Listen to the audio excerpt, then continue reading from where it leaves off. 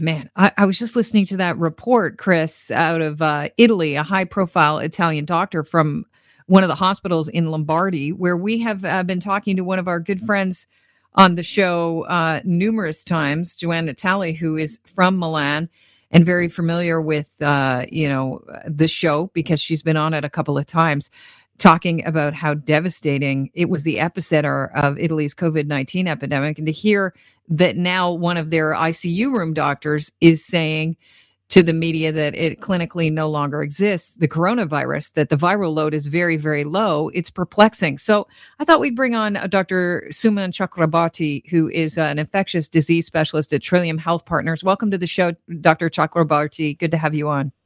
Good morning. Thanks for having me.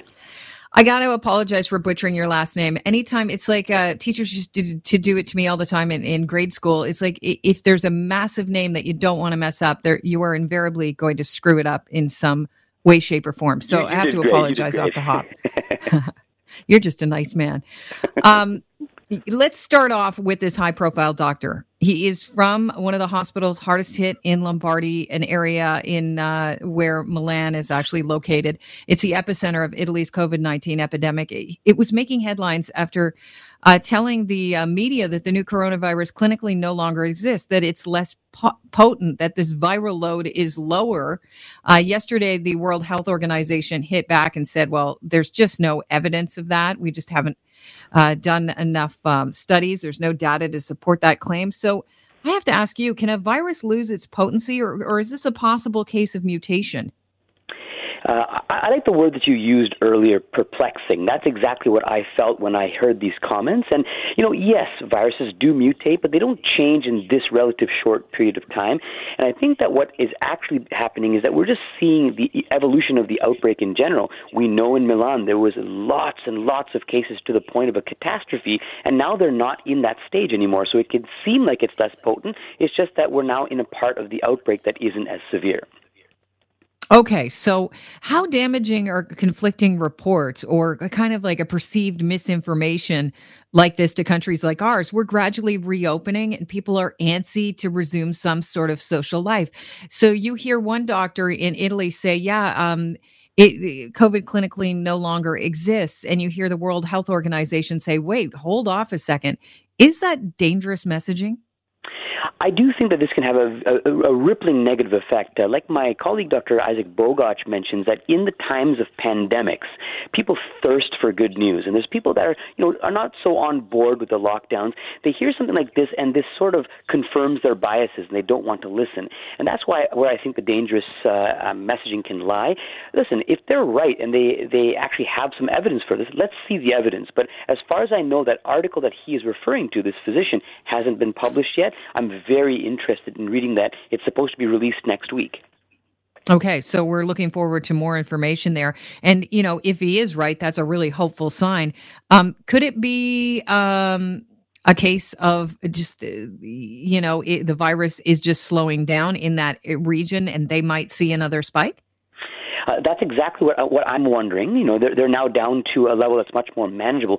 The other thing is that when you have a catastrophe level like you saw in Milan or you saw in New York City, you have a lot of young people also getting sick. And young people have this interesting thing where their immune system can have this explosive response that results in them getting very, very ill very quickly. Elderly people don't tend to have that. And now what we're seeing is more elderly people getting sick, and that might be what they're seeing as these less severe cases. But that said, again, let's see what the evidence shows next week. I'm not going to change my views at this point until I know that.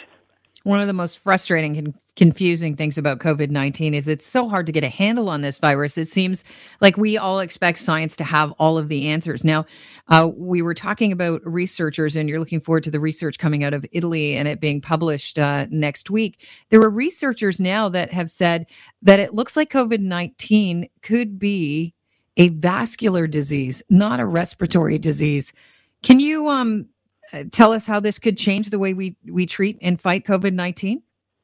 Yes, well, it's not that it's not a respiratory disease. It clearly is primarily something that attacks the respiratory tract. But with viruses, when you see this many cases, you can now start to see the wide-ranging effects outside the respiratory system. And one of them is definitely something vascular, because we do see a lot of people having problems with clotting. We've also seen these vascular type of systemic syndromes in children. It's rare, but it's there. So it's something to be considered. And this is not unique to coronavirus. We see this with all sorts of other infections that have effects beyond their primary organ of effect.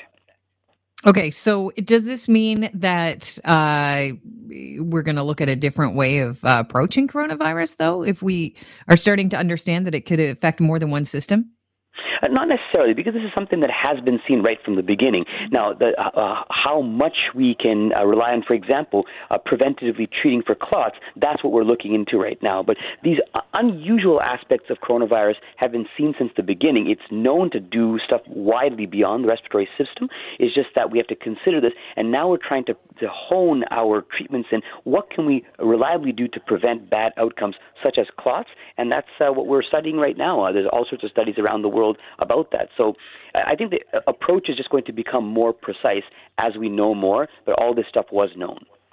Yeah, we're starting to hear, though, that the effects of coronavirus is lingering in some people that should be through the illness by now. What do you know about that and the fact that this disease is kind of hanging on to some people? Yeah, this is actually another common thing that we see with very, very severe or, widespread systemic infections is people, after they get better, the infection's gone, there's a footprint left. People can have often a lingering cough, they can have lingering fatigue. There's all sorts of things that we see. Sometimes we even see an autoimmune response that comes after an infection is gone.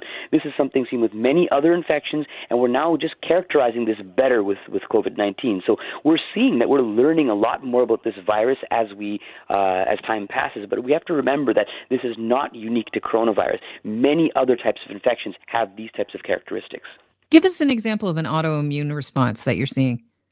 So we haven't seen this yet in coronavirus, at least widespread. But for example, Guillain-Barré, you can see after infections, the infection goes away and you see this autoimmune response that attacks your nerves and you can become paralyzed for a short period of time. This is an example of a post-infectious autoimmune syndrome. Now, we've seen some stuff, I think, with COVID-19 that I've seen myself, that people get a bad cough, a post-viral cough that's very common with other respiratory illnesses. We've also seen very bad post-infectious fatigue. People just can't do anything for weeks after they've recovered.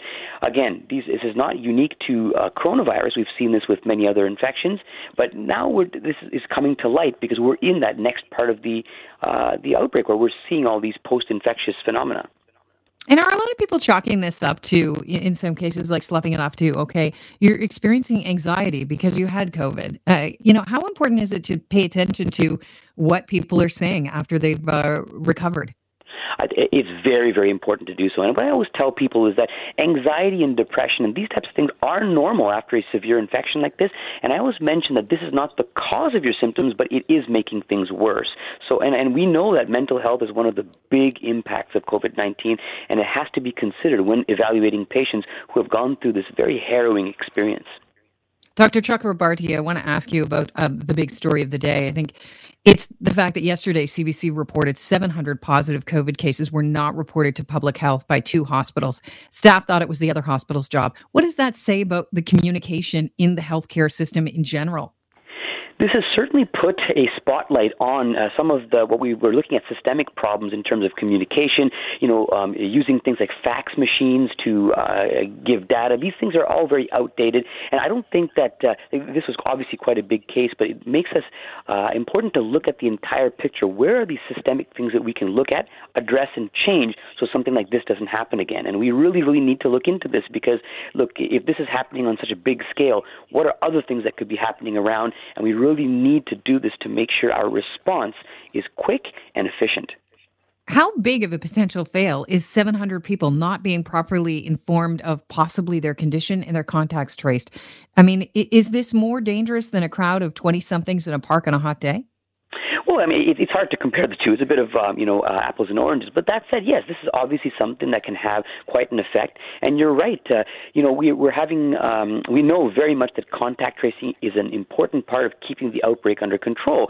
And if 700 people were potentially not informed, that could have a downstream effect. So I want to get a bit more information because this is the initial story. We don't have all the details just yet of exactly what happened. But you are right. This certainly can have downstream effects, and we have to make sure nothing like this ever happens again. Yeah, I mean, I have a few details, but you're right.